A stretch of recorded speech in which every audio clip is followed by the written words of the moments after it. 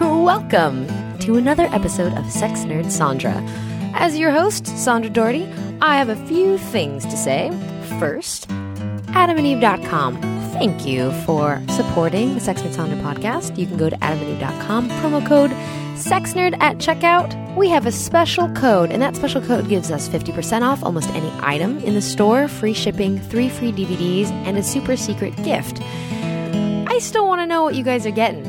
What are these free DVDs? I want some titles. They're funny. I like them. I love porn titles. They're so...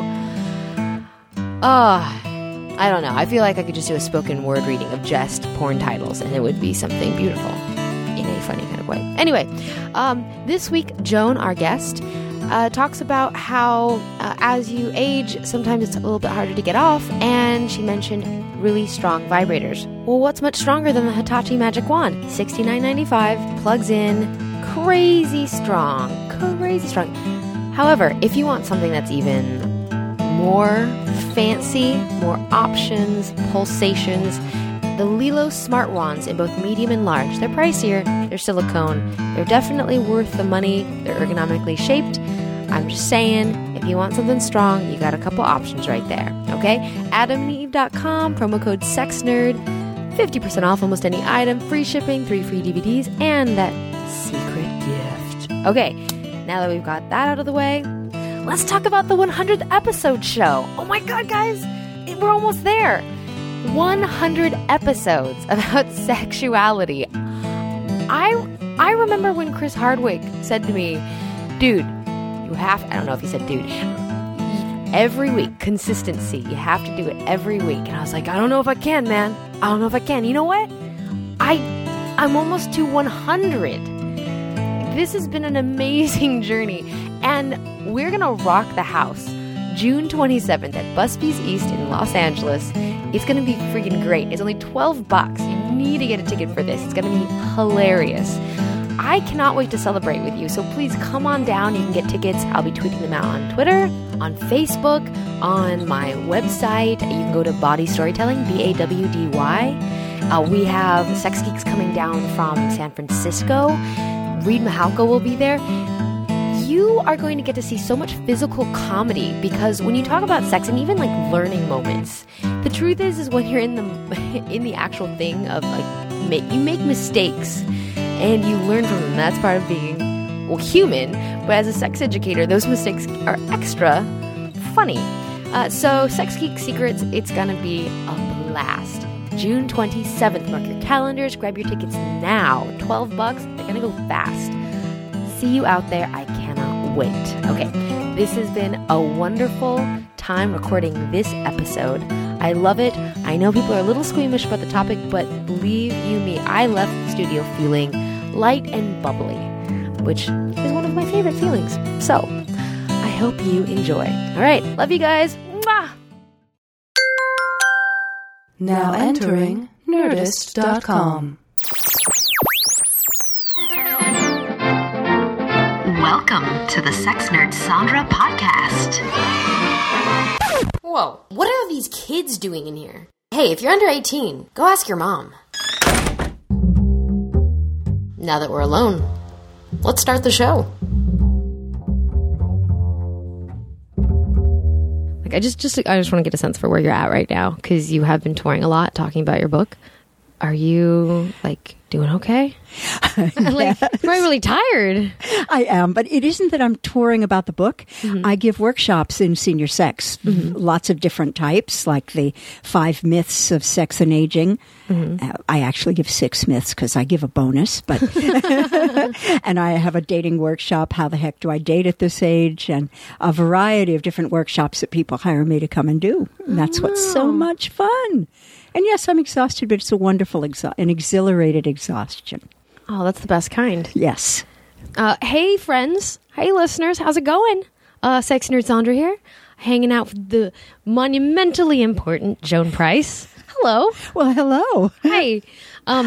I first met you, I don't know if you remember this, but it was my very first ASECT conference at Pittsburgh.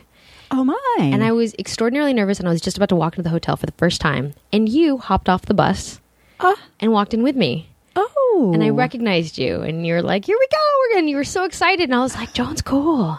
I like Joan. Oh, well, thank you. You're welcome. So, and I've admired you over the years for your work in terms of just sexual empowerment and education around aging and sex. And I remember you live tweeting my workshop. I loved that. Thank you. You are so good at the tweeting and the twittering. So, and I always love your tweets. So it's like, oh, yay. Yeah. Can you tell everyone a little bit about I know we've kind of foreshadowed, but about your work and your book that's just come out that everyone's freaking out about because it's so great? Sure. Well, I call myself an advocate for ageless sexuality. Other people call me other things, but we might get to some of those. I'm an author and a speaker. I have written 3 books about senior sex, and this is a new career for me. It's only since 2005 that I've been writing about senior sex.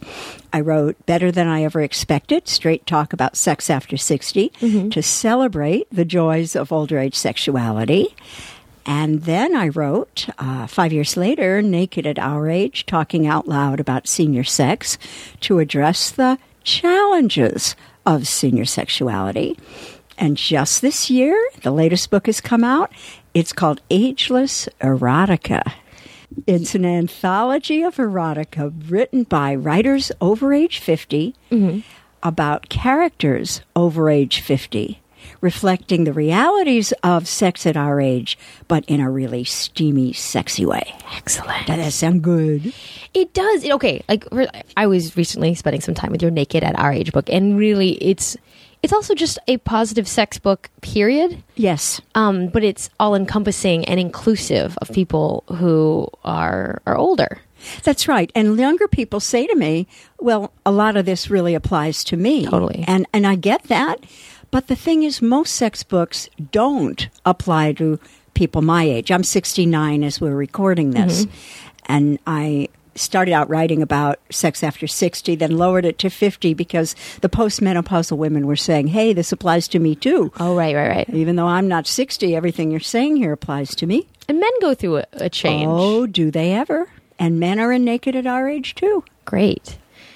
I'm going to start at the beginning, which is the idea for most people, I've noticed, to think about older folks having sex is incredibly no, turn away, run. I have a name for that, Sandra. I call that the ick factor.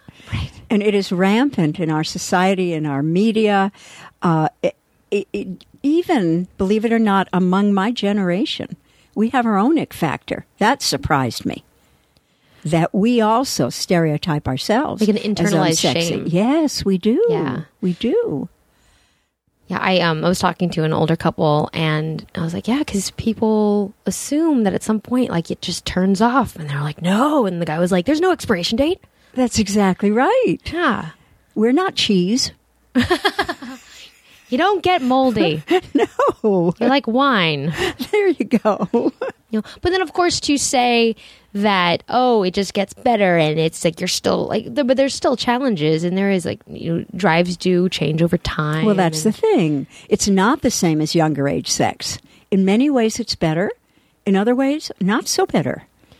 You mentioned that you have a workshop with the 5 myths. What are could you just? Now, of course, are we giving away too much if you tell us the 5 myths? No. Like what are some of the myths? Yeah. Okay, here's a major myth. Oh, can I guess one? Oh my God, wait. Oh, I want to guess. I love guessing games. Guess. Okay, no, you at home guess too. Okay, myth. So state it as if it were true. Okay. Old people sex is gross. Or is that just a stereotype and an awful thing to say? A horrible stereotype. Yeah. After menopause, women stop wanting to have sex. Okay, there you go. Okay. There's one. Oh, that is? Now, the thing is, sometimes women think they've stopped wanting to have sex because they don't have that desire or that mood ever present. They say, well, I'm not in the mood. When I'm in the mood, I always enjoy sex. Once I get going, it's a lot of fun, but I don't get in the mood very easily. And here is just one of my favorite tips for women. If the sex works well when you do it, if you're either with a partner that you love that you feel happy sexually with or on your own, just do it. Because used to be, we'd have the mood first, and then the desire, and then the physiological arousal, and it all worked in that order. But now, if we get physiologically aroused, the mood and the desire come after that instead of before it. Yes. Thank Isn't you. that interesting? And do you know Stella Resnick? I do. Yeah, like I remember her mentioning that and me being like, "Oh my God, Yeah. everything's different now." That's right. It's all different. And so if we just get at, but see, so many women don't understand that. Most people don't understand that unless they've been maybe to a good sex therapist who said, here's how it works these days. If you don't know that, though, they keep waiting for the mood. When it doesn't happen, Totally. they think, oh, well, I guess that's over. Yeah. You know, I had a woman say to me in one of my workshops, I want my sweet spot back. Isn't that an interesting way to put it? She said, I always used to crave sex, and now I don't care. I can just go weeks, months without even caring about it. But the thing is that if you just let yourself get physiologically aroused, Through making out and through foreplay, making just out, playing around, through solo flirting. sex, through whatever, a good vibrator, and you just do it anyway, the more you do it, the more the mood will hit you. Ooh. Excellent. Yeah. Okay, the second myth. Wait, let me guess. Now, I feel terrible because I'll probably say things that aren't on your list, but are just like Well, if they're good, we'll still talk about them. that men, as they age, just want younger women. Well, that's not one of my myths, but it certainly does come up. That issue does come up, especially for singles who are dating and they're going, whoa. In fact, they tell me I have to lie about the women say, I have to lie about my age or nobody will date me. And I'm saying, no, let's be authentic. Let's just change that. We can change that by refusing to lie about our age, by being authentic and challenging the men who are saying, I only want someone who is 15 years younger than I am. Okay, now see, let's say a man who is 70 says, I don't want to date anyone over 55. So you question about that. Why? Well, they're more attractive. So they're buying into this notion that's rampant in our society that only young bodies, and, you know, we're calling 55 young compared to 70, only young bodies are attractive. And that's just not true. And he's really condemning himself to being cut off from a world of amazing and beautiful women who could be very sexy and very satisfying to him if he'd give them a chance.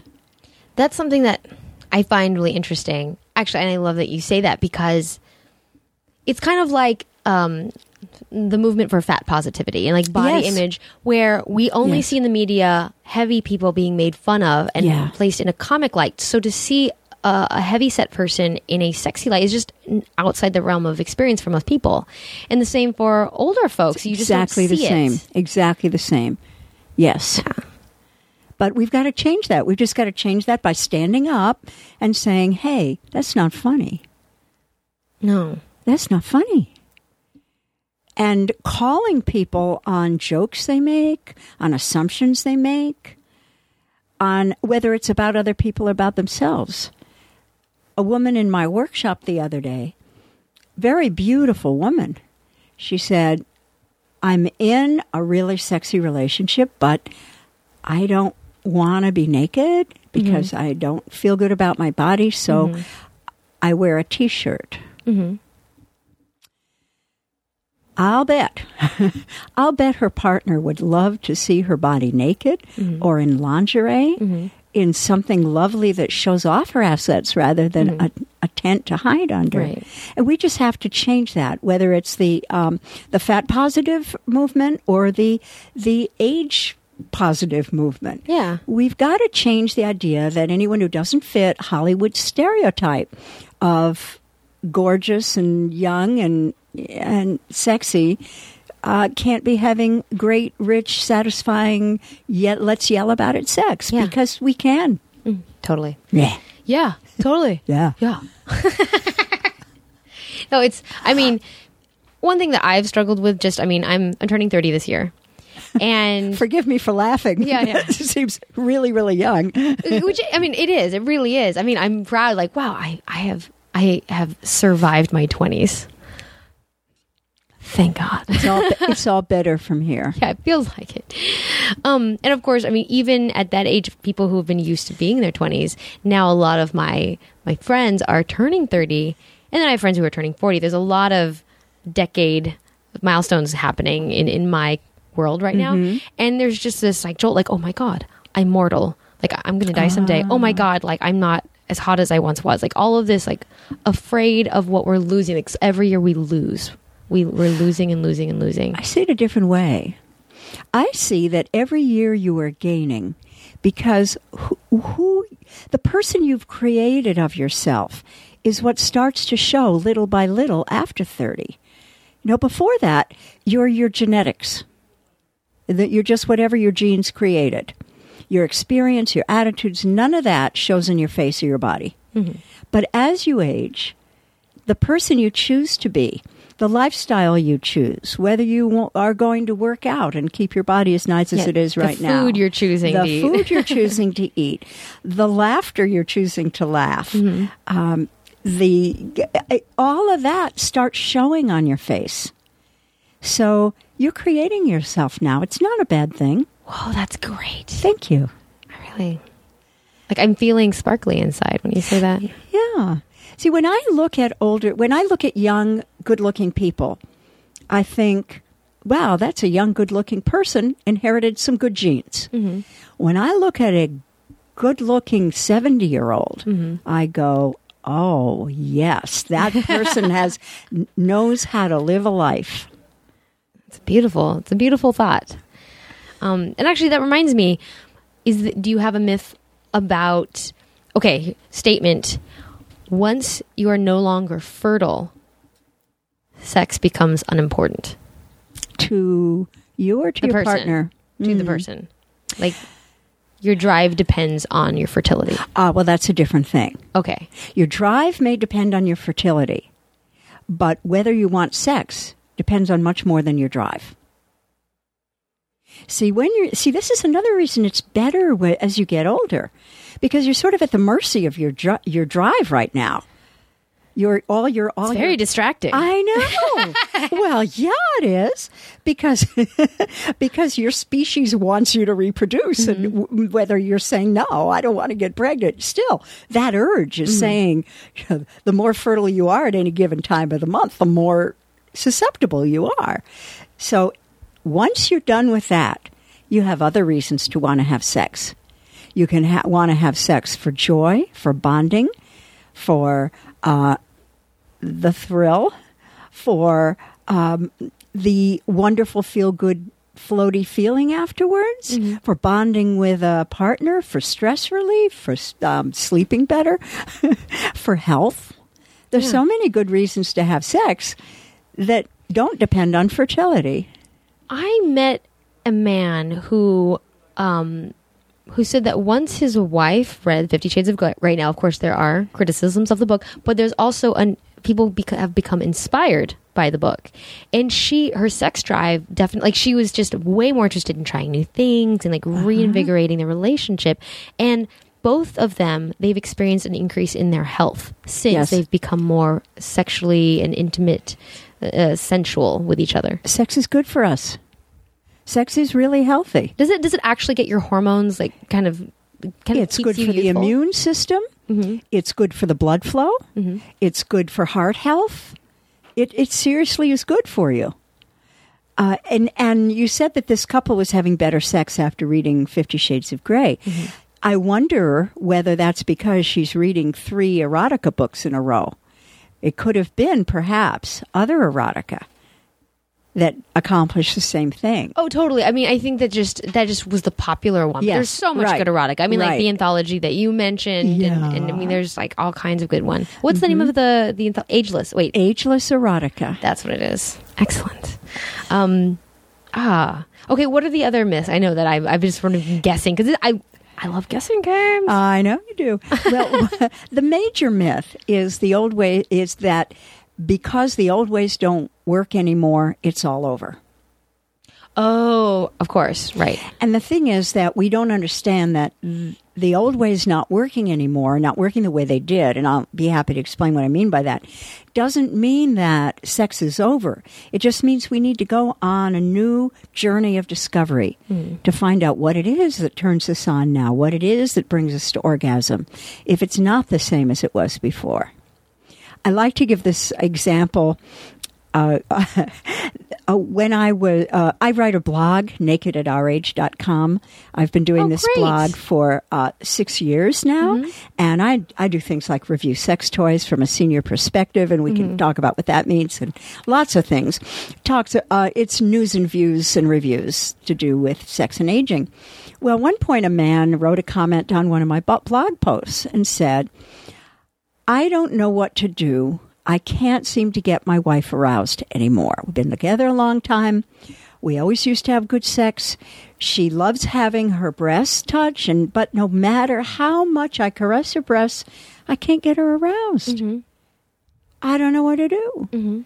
At about the same time, I got an email from a woman who said, "My husband won't stop mauling my breasts." And she said, "I used to like having my breasts touched, but now it just irritates the hell out of me. But I don't tell him because I don't want to hurt him." Oh, there's so much wrong with that because they're not communicating. What were they together? Pardon? Are they? Well, see, that's the thing. I don't know that for a fact, but they so could have been. It was just perfect timing and all.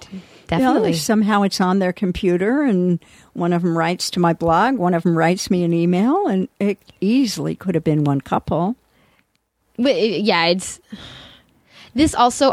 Just to tie in, people who fake their orgasms for their partner, and that's something that because they're in this cycle where they don't know how to get out and they don't want to hurt their partner, and it's just sort of they're trapped in this. Well, I want to move past the point where I'm faking my orgasms. I'm like, just express it like your body has changed and you're having a harder time and starting over and discovery. That's right. That's the thing, that you don't want to shame your partner. You don't want to blame your partner in any way or put your partner on the defensive. So had I had those two people in the room, I would have, or even just the wife, I would have suggested to her that she say something like this to her husband: "Honey, I've always loved our lovemaking, and I know that my breasts were always my main erogenous zone. But things are changing for me now. I don't quite understand it, but my breasts are no longer sensitive in that pleasurable way. Do you think we could go on a journey of exploration to find out what I might like now?" Now, is he going, that wouldn't hurt him. It's the perfect framing. Yeah. It's about yourself. You're not attacking. And what partner wouldn't want to go on that journey to find out what turns on a partner? So she's not saying, and I would never want her to say, "I hate it when you maul my breasts." She let it build up so far that's what she said to me. Yeah. Poor guy. He's trying so hard to please her, and he's doing exactly what she doesn't like. But what does he know? Right. We all need to... We need to communicate. We need to communicate what we need in terms that validate our partner, validate our relationship, but are really clear. Yeah. No, it's so easy. And I know, we say team fun on the podcast because to remember that you're on the same team and it's about enjoying each other. That's right. And to fresh every time. And for people my age who are not partnered, and so many of us are not. Right. We need to go on this journey on our own, using self-pleasuring, figuring out maybe what vibrator might work for us now. If, for example, we need much more sensation now than we used to need, it just seems like it takes forever to get aroused and nothing works, then there are some pretty strong vibrators that I recommend that would work for you. So I always have suggestions of things that people can try, but ultimately we're all different. And some people will even say to me, well, one person will say, I don't lubricate at all anymore, and I'll give suggestions for lubricants, and someone else will say, I'm Juicy Lucy all the time. I don't know. I know what people have told me and what my own experience has been, and so I respond to that. But I don't want to ever paint all seniors with a broad brush. Right.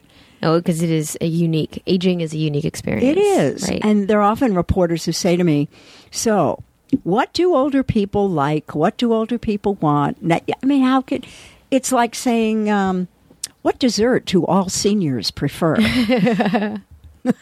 Tiramisu, clearly. Not for me. Oh, sorbet. Is there a myth around erectile functioning?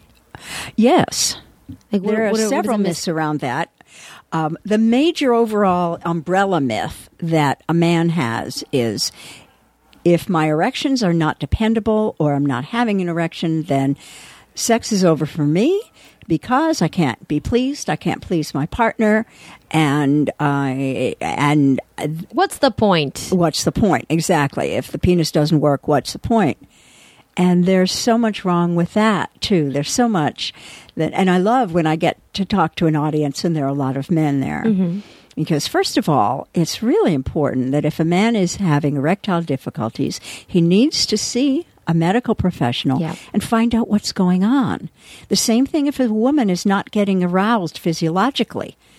I said before, if she's not feeling desire, but everything still works physiologically. Well, what if it doesn't?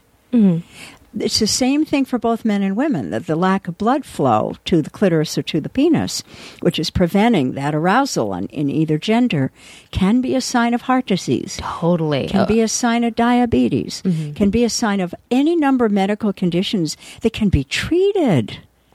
That can be fixed. And we also have to teach the medical profession that erectile dysfunction is a symptom. It's not a diagnosis. That's a wonderful way to put it. Yep. Because so often, well, the problem is you have ED. No, that's a symptom. What is the problem? Why do I have ED? Thank you for saying that. Thank you. Yeah. Then the other part of that is if there's a situation where he's not going to have erections anymore, maybe from prostate surgery or for something that can't be fixed, that doesn't mean sex is over either. Most men don't know that men can have orgasms without erection and ejaculation. They don't know that. They think, don't touch me if I can't get hard. But no, it should be the other way. Touch me more.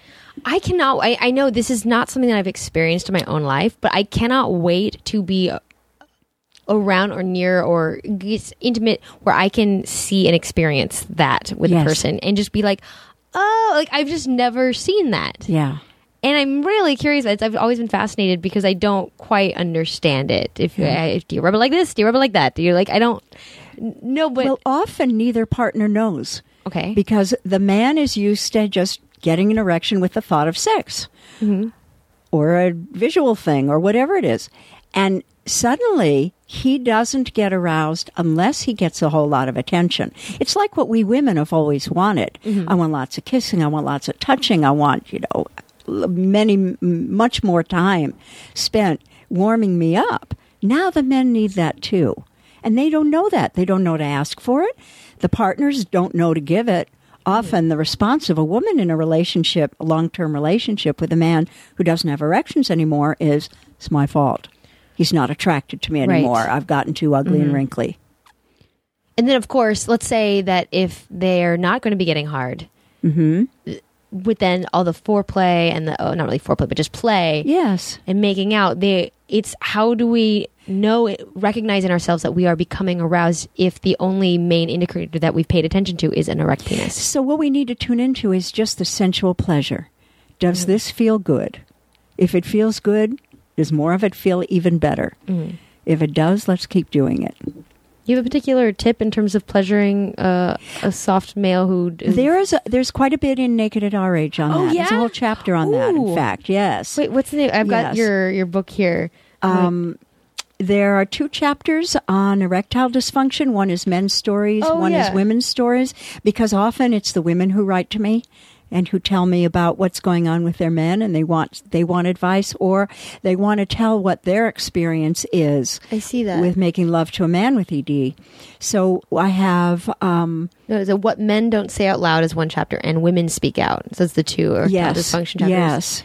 So there's a lot of information, and I don't want to give it all away, of course, totally. because we need to have this book on every bookshelf. And on that note, first of all, where can people get, like, Amazon or your website? Amazon or my website, JoanPrice.com. Awesome. You can get an autographed copy from me. Ooh, yes. JoanPrice.com. Uh-huh. But also, I know that, a lot of listeners are younger.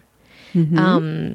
And they, this would be great. I mean, I want this book. I'm actually probably going to go get it later today because I've already been reading through it. As a wonderful gift to give your parents or older relatives, like people who, like, I have known plenty of people who've had a parent who've had prostate issues. Yes. Or, cancer or issues Yes. where, no one is giving them this information, and it may be a little awkward to gift wrap and hand, like, just open this when you're alone or whatever, but It is awkward, and depending on the relationship, it can be super awkward. Right. It can be wonderful.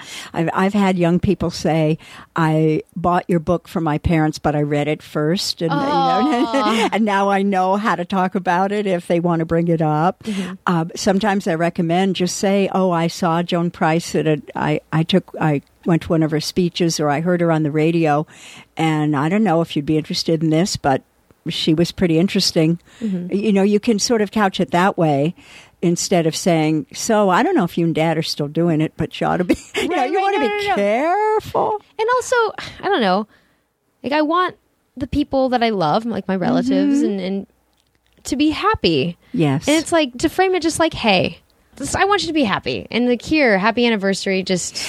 Well, you're a sex educator, so you can get away with that more than It's still many really of your awkward. listeners. Still really awkward. Still awkward. Yeah, I've had people who are blood relation overshare randomly. I mean, I don't know if where you're like, I am in a place where I don't want to hear. Oh, okay. Guess we're gonna talk about that. So it's still, like, awkward, but at the same time, it's like, I care about you.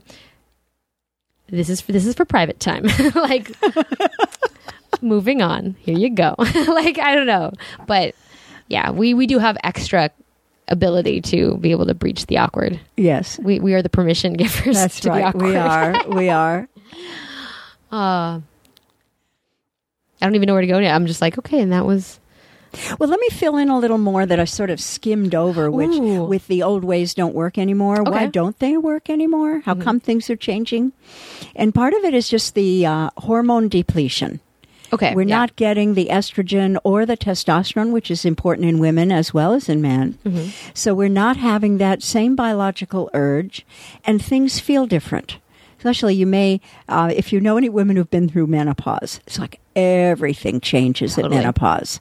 Everything, emotionally, physically, sleep-wise. I like that you say, because it is called the change. It's not the shutdown. It's just it's just a change. Mm-hmm. And many women come out of menopause wanting sex more. Because, hey, I can't get pregnant. And they may not even realize how much the fear of pregnancy was shutting them down before. Right. And was stopping them from fully enjoying and realizing their own sexuality. Because there was always this part that said, oh, but how do but what if... And now they don't need to do that. Woohoo.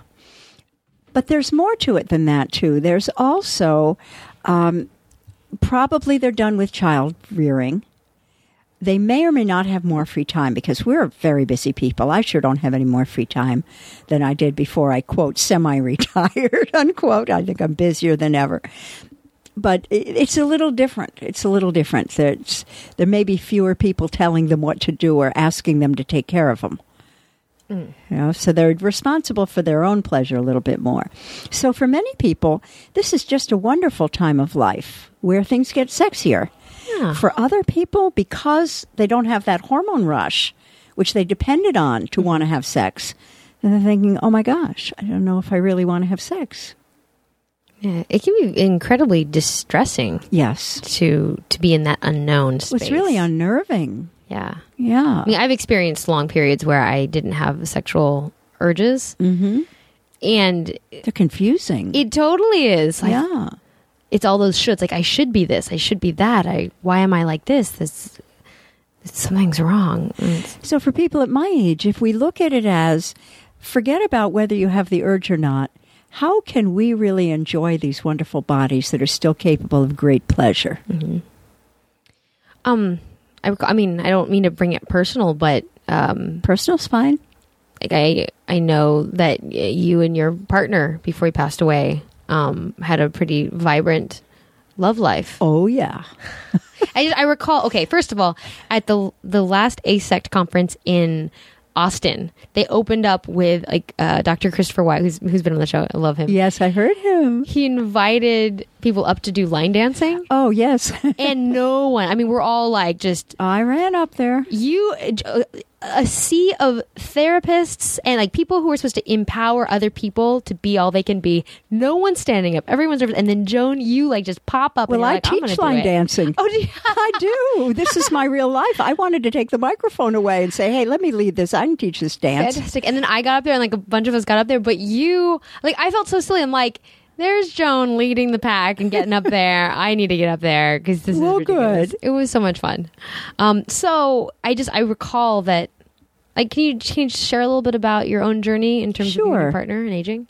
Well, the whole reason that I got into this field of senior sex education is that at age 57, I met and fell in love with an amazing man who was then 64. Mm-hmm. We were having the spiciest, craziest, most wonderful, most exhilarating sex, as well as the most emotionally fulfilling relationship of our entire lives, both of us.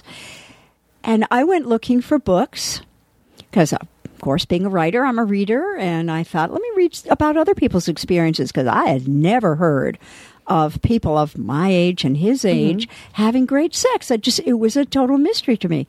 So I went looking. I didn't find anything that was both educational and fun to read and sexy to read. Mm-hmm. So Robert said, well, you're the writer. Write your own. Mm-hmm. So I did. I wrote Better Than I Ever Expected, straight talk about sex after 60. Mm-hmm. The whole reason for it was to celebrate the joys of older age sexuality. And it was mostly my memoir with some input from other people too. But I'd say about 75% my memoir. Great. And I just had such a wonderful time writing it and bringing chapters to Robert at the end of the day and saying, so I need to clear something with you because I want to make sure it's all right with you that I say this. And he'd go, oh, you don't really need to write about that, do you? And I'd say, yeah, I think I really do. Because no one was talking authentically about this.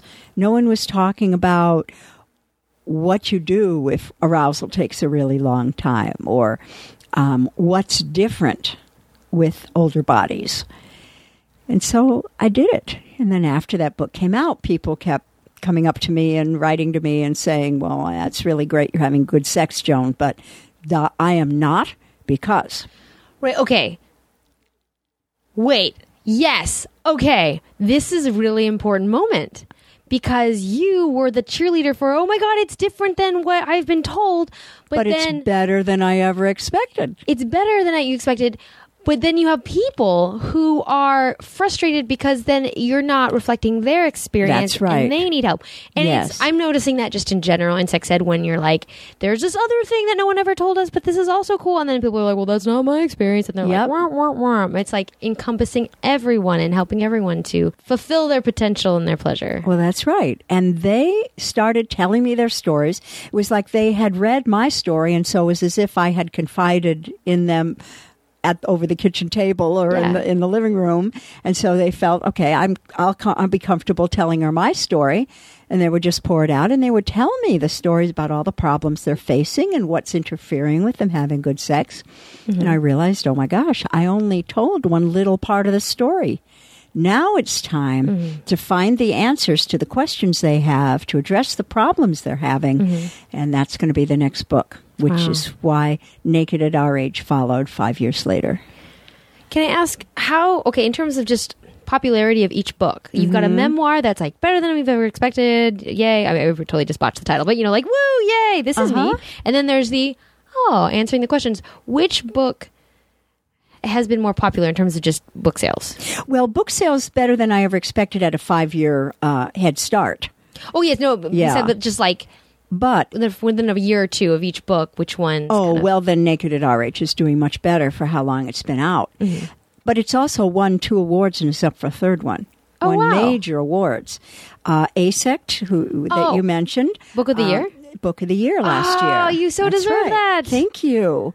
And the American Society of Journalists and Authors named it the best self-help book of the year. Oh, that's wonderful. Same year. Within a month, I was getting these 2 awards.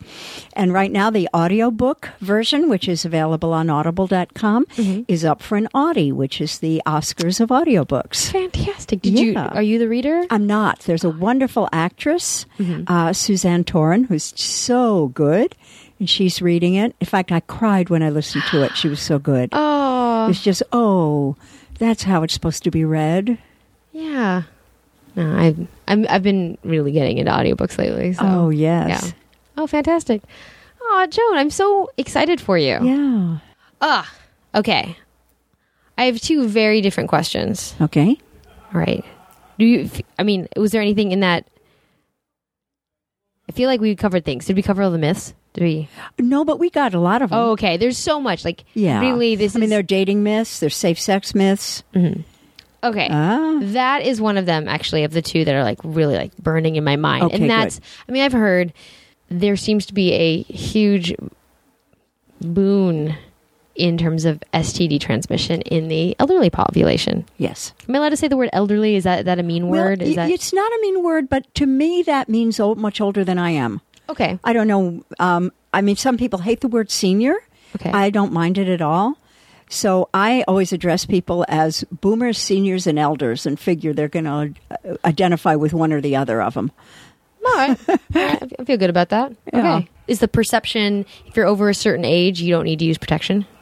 We have, for people who are very intelligent, experienced, and savvy, we really have our heads in the sand over this. Because the fastest growing, the age group with the fastest growing rate of new HIV infections is over 50. We are also the age group that doesn't discuss safer sex.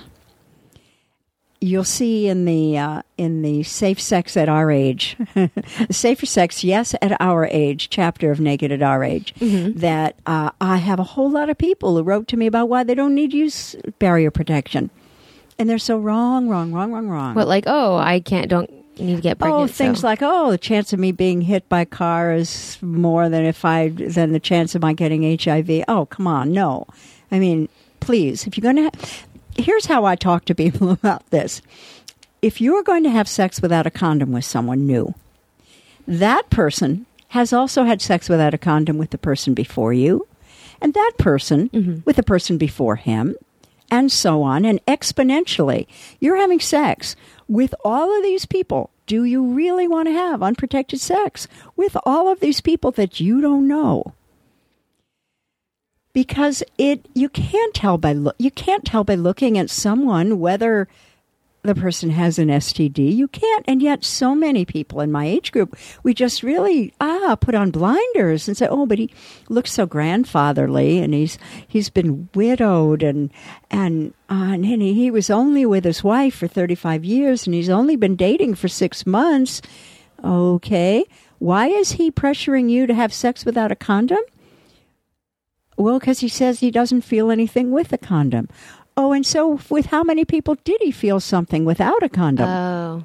No, you just can't. We like to say, "Oh, he wants me. I'm so grateful that he wants me, and I don't want to rock it by saying, oh, but we're going to use condoms. He'll think I'm a slut. He'll think I don't trust him." We have excuses that teenagers have never even thought of. Right, because it's just it's just a different generation of what the messages have been and what people are holding. I cannot wait. I mean, okay, I can. There's a lot of life to live, but when I'm also part of the reason why I find this so important is because I want to be empowered and feeling comfortable in my sexuality till the day I die. Like, I want to feel comfortable with myself. I want that too. Thank you. Yes. And And so I can't wait to see what my generation is going to act like in our misconceptions when we're 62. Oh, I'd love to be around to read that book. It's going to be different, but it's still going to be hilarious. It's going to be yes. So who knows what's going to come out of the woodwork.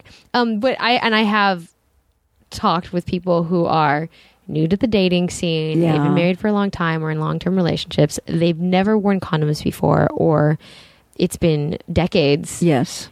50 years. Right? Or they want to buy it for someone else and they don't know. It's a difficult thing. But it's something we just have to get over. Mm-hmm. We just have to do it. That's all. And there are some things, you think no one's ever going to invent a better condom, but there actually is one now. Wait, are you talking about origami? I'm talking about the female condom. Oh, okay. Because so often one of the excuses that men will use for not using condoms at our age is it's tough enough to try to maintain an erection at my age, and I just can't do it with a condom. Oh, I see. Oh, I never thought about that. But see, this is just one of my favorite things about the female condom, is that the man doesn't have to be hard. The woman wears it, and the man can be semi-hard. He can maybe not even be hard at all. They can just go ahead and do what they would do without a condom, but we've got that sheath protecting them, and I mean there's no excuse not to, really. And FYI, well, I mean this is the term I've heard for that when a male's basically it's called stuffing. Stuffing, when yes. you put, I don't like that word. I don't like it either. I purposely, you probably looked at me going, why is she hesitating? Because I know that's the term, and I thought, but that's not a term that's going to sound sexy. good to people. Yeah, it's like a kind of a mean word. It does sound like a mean word, but that is the word that's used often for just trying to have sex, have penetration with a soft penis. Yeah. Thank you for sharing that. That's a great tip. I had never thought about, because the tightness can be challenging. That's right. And you have to be erect to slide on the regular condom, and then if you lose the erection, then the thing comes off. But not the female condom. Yeah, the receiver wears it. That's right. It's like a windsock. That's right. It's like a windsock. That's right. And it's about that cute. Yeah. And one of the cool things also is that women can insert this long before they decide to have sex. It isn't a matter of just at the moment you have to try to figure out how to get the thing on. Yeah, you just take care of it an hour beforehand and go about your business. Right. Question. Are you ready? I am ready. Okay. Ooh, the way she's narrowing her eyes at me, I'm in trouble.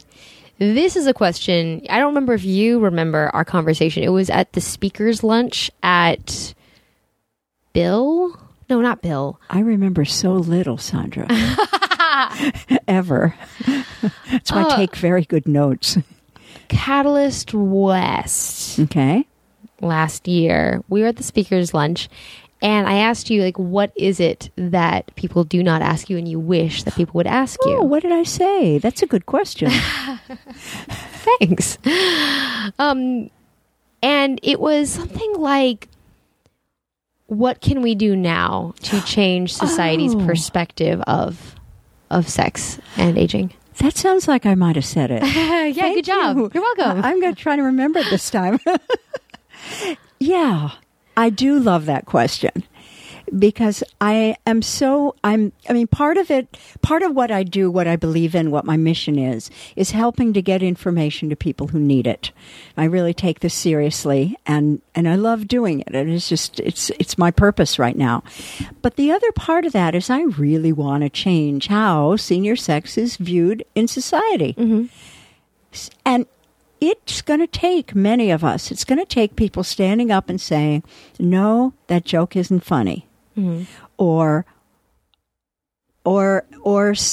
writing an email to, say, a network that always portrays seniors in a degrading way. Oh, letting them know, like, this is maybe not the best thing. You know, this is crude and it's really not funny. And then on the other side, to give atta-girls and atta-boys to people who are doing it right. Yeah. Let them know that. I mean, Betty White Helen Mirren.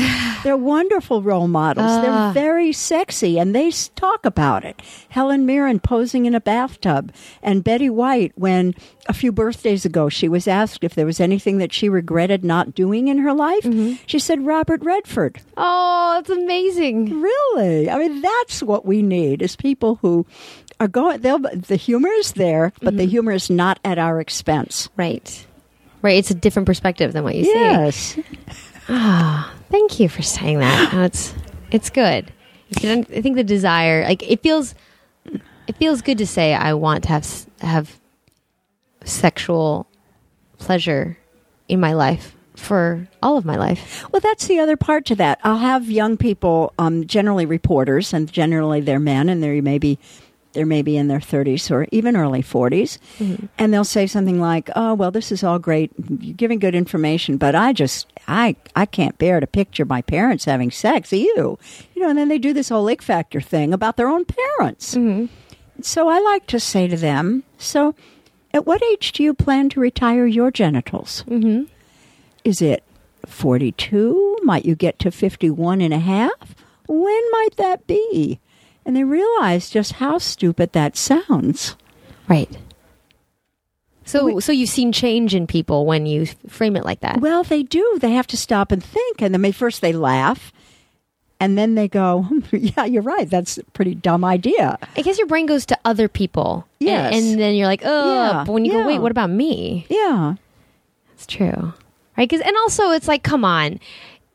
You don't have to think about your parents doing the No, we've parenting never thing. wanted to think about our parents. Even when we were teenagers, and they were pretty young folks then. We didn't want to think about our parents having sex. Yeah. I mean, but also just like shove people into specific roles and to act like the family role is all encompassing for a person. Like that's all they are, is that role to other people. It's like, no, they're a full-fledged human being and all their experience and like all the ways that they... That's right. You know. And you look at any older person on the street, you have no idea what goes on in the bedroom. No idea. Someone can look just, I don't know, matronly, grandmotherly, wheeling a shopping cart. You have no idea. She could have had really hot sex all morning. One thing that's fun is with the new book, Ageless Erotica, which has stories by 29 different writers, all over 50, is I've had a couple of events where I've had author panels, and the writers in a given city, we've done this in San Francisco and in New York so far, will come and read from their stories. And you look at this panel of writers, they look like just any person over 50 or 60 or in some cases 70. And then the words that come out of their mouths, you go, whoa. And Are they it's like, naughty words? Oh, well, yeah. I mean, naughty thoughts, naughty words. They've set up scenarios. You'll see when you read Ageless Erotica. You'll be surprised. And then you see these people that just don't look the part, Right. whatever the part is that we have our preconceived notion is the part. And I think that's a part of our education now, too, is to realize that you don't have to look in whatever your definition of sexy is. You can be sexy. And feel sexy. And these same people on the panel, as they read their stories, they got sexier looking with every sentence. I mean, I could just see it. People watching them going, oh, I know we're doing this on radio and you can't see the Lots eyebrows. of eyebrows, yeah. Oh, that's wonderful. It's the hard part about being a host when you just want to think about a thing for a while. You're like, oh, wow, that's cool. I just want to sit here and be silent. Can't be silent on a podcast. That's Gotta talk about good. things. But yeah, my brain's going to places. One thing we're getting to the end of this glorious hour of wonderful talking. And thank you for coming out, P.S. Finding partners. Now, from what I've heard, the gender balance can get a little wonky in older populations. Yeah. In that men tend to pass away earlier. Well, not only that, but they tend to often want younger women when they date again. Right. So, yes, there are fewer men available, and they are not as interested as they really ought to be in women their own age or even older. So that's tough. And we have, now I said I do a workshop called How the Heck Do I Date at This Age? I'm now dating again. My dear husband died in 2008, and I'm just starting to be able to date again. Oh, wow. Yeah. I mean, I thought I was ready before, and then I went running away as soon as I tried it. It was very hard because he was really the love of my life. Yeah. And we were together just 7 years, exactly 7 years to the day. Wow. Yeah. And so now, being a single person, of course, first it just was such a depressing idea. Yeah. And the idea that, I knew I wasn't looking for another Robert. There is no other Robert. Mm-hmm. But I feel ready for male companionship. Mm-hmm. And it doesn't have to be another Robert. I'm very fussy, yes, of course. But as you could probably guess, I'm very fussy. But I am open. Mm-hmm. And it isn't really any easier for me than for people who aren't as assertive as I am. It isn't really. So one of the reasons I started my workshop is sort of make lemonade when you're fed lemons. Oh. It's a sort of thing. Oh, see who shows up. I was even saying that to myself. How the heck do I date at this age? Oh, that's a good workshop title. And so that's helped me a lot to devise that workshop, because what's happened then is anything that happens in a bad date or a lack of date or just even a horrible date is I get, oh, good. That's one of my stories for my workshop now. So you are making lemonade out of it. I am making lemonade out of this. And I've learned so much about dating that maybe would be important to share with your audience, because it isn't really just my age. Mm-hmm. It's just that seems like there are fewer people around for my age. Is that we are not auditioning someone for the rest of our life. We're only auditioning someone for the next date. And if we could look at it that way and take our egos out of it, take the weight of the world out of this whole dating thing, we're just getting to know people. And I know you know Dan Savage. I adore Dan Savage. I haven't met him yet. I want to. If you talk to him, you say, well, I've tweeted. He's like, we've tweeted at each other. Yes. It's like, Dan, I want to meet you. I was on his podcast once, so happy to do that. So I haven't met him personally either, but we know about each other. He says every relationship fails until one doesn't. And I love that, because so many people my age, I don't know if this is the same for your age, we start doing this online dating thing, and it's such a heavy weight we're carrying on our shoulders suddenly. Yes, pressure. Okay, I'm reading these profiles. I have to write my own profile. I have to make it reflect me in a good way, and I have to figure out who these guys really are from what they say and from those stupid pictures in sunglasses. Guys, don't wear sunglasses in your profile photos. Oh, that's just one of my soapboxes. Don't wear sunglasses. And okay, guys, you're telling me women don't pose with your grandchildren or your little dogs. So I'm passing that along because men say that.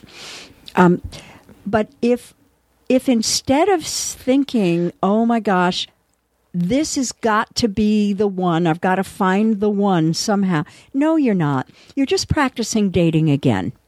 They're just learning how to date again, that's all. Getting to know people, expanding your social circle. Having a nice evening. Finding someone who has interests in common with you, has good conversation. You're also practicing how to date, how much to divulge, what to talk about. Yes, your previous mate is going to come up in the conversation, and it should come up in the conversation. So how do you avoid the monologue about your perfect former spouse or your deadbeat ex? Oh, and people are unloading baggage of their previous. Yeah. So how much do you tell? How much do you ask? So the answer? Well, the answer is just practice. Practice. That's why every date is a good date, because you get to practice. I would really prefer if you just gave me an answer, Joan. Yeah, I know, but I don't have one. Monica just gave me the 1 hour mark, and we were teasing her before we started. Like, I so imagined that you'd say 1 hour, bitch, or like something to be like. So I'm like, I telling her like, dom me to like stay within time. Practice. It's true. It is true. Yeah.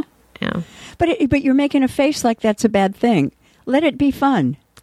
I'm making a face with flashbacks of my own dating experience, because thank you for saying that it doesn't make it any easier. Being more tapped into the conversation around relationships and sex doesn't really make finding love and dating any easier.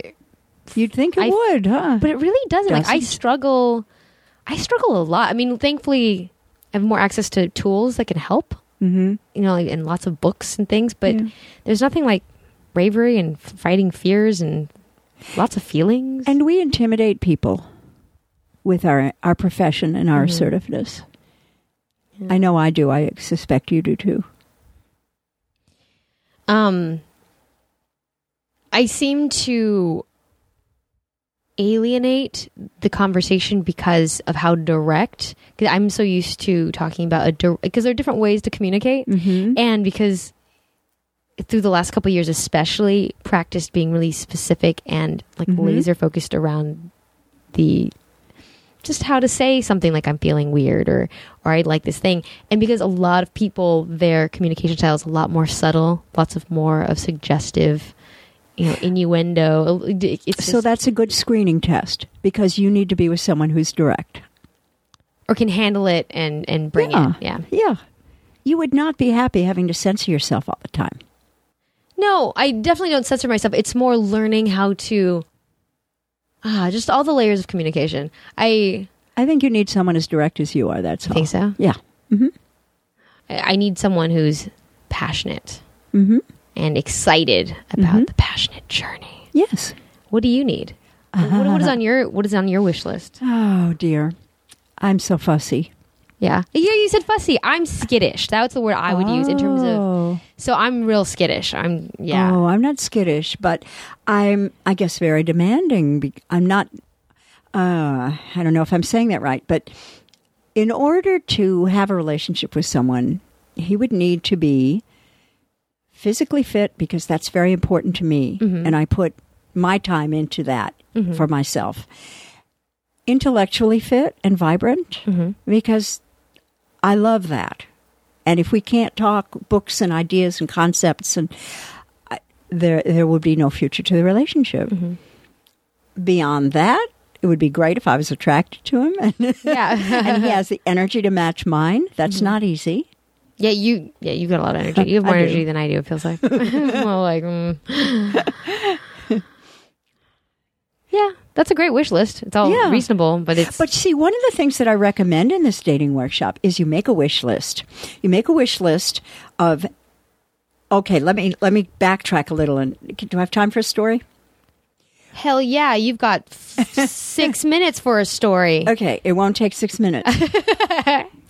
When I was in my 30s, I was keeping a journal. And lately, just a few years ago, I went through all the old journals, started rereading them. And I found this wish list, the man I was looking for when I was in my 30s. And there was a list of 30 things, 30 traits. And you know what? Robert had every last one of them. No way. And I'd put that aside. I'd never looked at it again. I hadn't thought about it again. But that was what I was looking for, even from age 30. I finally met him at age 57. So don't despair if it takes a while. Totally. So what I recommend that people do is that they make their wish list, but they do it now in 3 columns. I've refined this idea. 10 non-negotiables. 10, it would also be nice if. And then 10 more, as long as I'm asking. Okay. Now, the as long as I'm asking, they're not going to be super important. You can find someone who's perfect who doesn't have those. But what if he does? Ooh.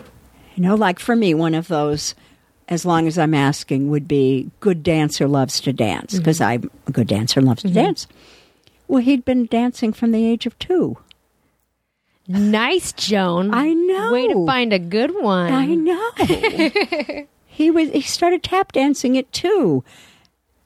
Then he did ballet and modern dance. So he just happened to walk into my line dancing class at right before his 64th birthday. Huh. Was it immediate? Were you like, oh, hello? It was immediate lust. Oh, okay. It was lust at first sight. I thought, I have got to keep breathing. and I have no idea what dance I'm teaching, and I don't remember the next step, but oh, can that man move? Oh, I love people that are attracted. Okay. Okay, no, well, I have to ask just to fill in, because you're saying that you had 7 years together. Yes. Just lightly, in the path of, because I find the path of life so interesting and all the phases we go through, and it feels like multiple lives. Yes, it does. Many chapters. It is. Was there marriage before that? Were there kids? Was it many relationships? Like, what was just sort of the... I had a number of relationships before my first marriage, and my first marriage wasn't until I was 29, I think.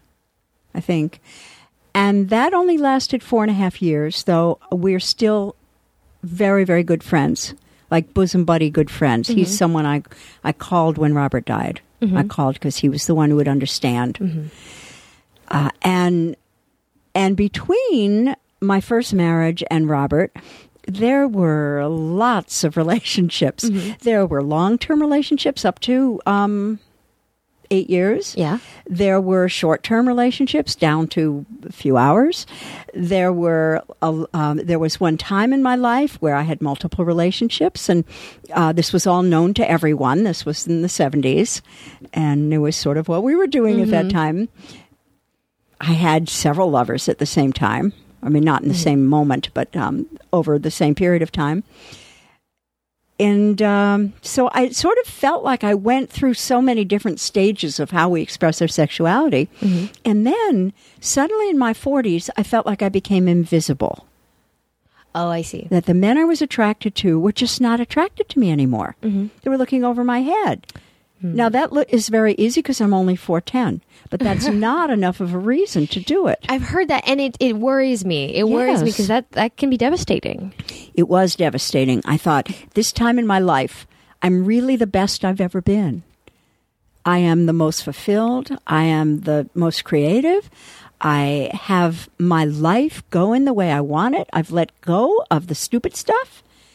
And I'm the person you want to meet, guys. Why are you not paying any attention to me now? And I've always been told I look younger than I am, so I even thought, can't I get away with... But I'm glad I didn't get away with that, because now that authenticity is so much more important to me, I'm always telling people how old I am. So if they think I look younger, well, that's too bad. I'm not. And it was very difficult. And for a number of years, until Robert came along, there were either very short-lived relationships, or for a period of time, sometimes a year and a half at a time, no relationships. And it was just really shocking. And then once I met Robert, I thought, oh, okay, so all of this was just to keep me ready to meet him. He was taking his time getting to me. Oh, that's great. Yeah. That's a great way to see it. I mean,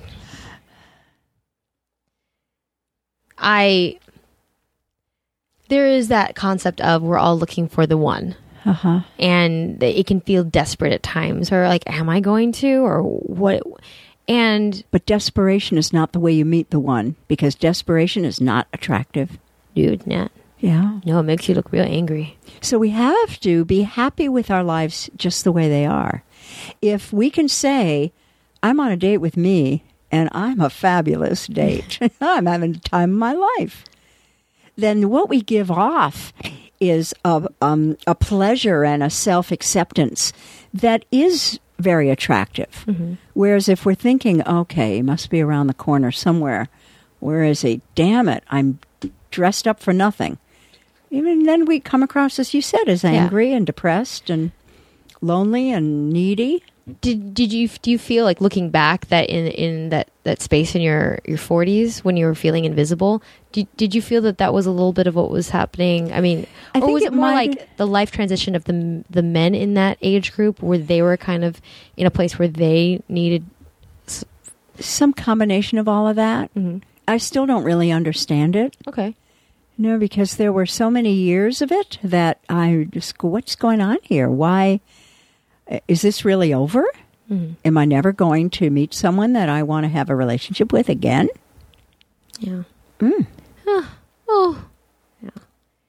I will say that you think like, oh, dating a female who's 45. Some people will think like, oh, because they have that ick factor and they have a certain perception of what that a female that age looks like. But really, like I've been at like a singles event where people were in their 40s, and I just saw and pretty gorgeous, huh? Yeah, I mean, it's like you say, it's the life that you live, it's the life you choose. Yes. So you really are wearing what your decisions are. So there's some major hotness in that age bracket. There's a lot of not so much in that age bracket. So it's really You're open to it. Absolutely right. Yeah. Oh, it's going to be good. Yes.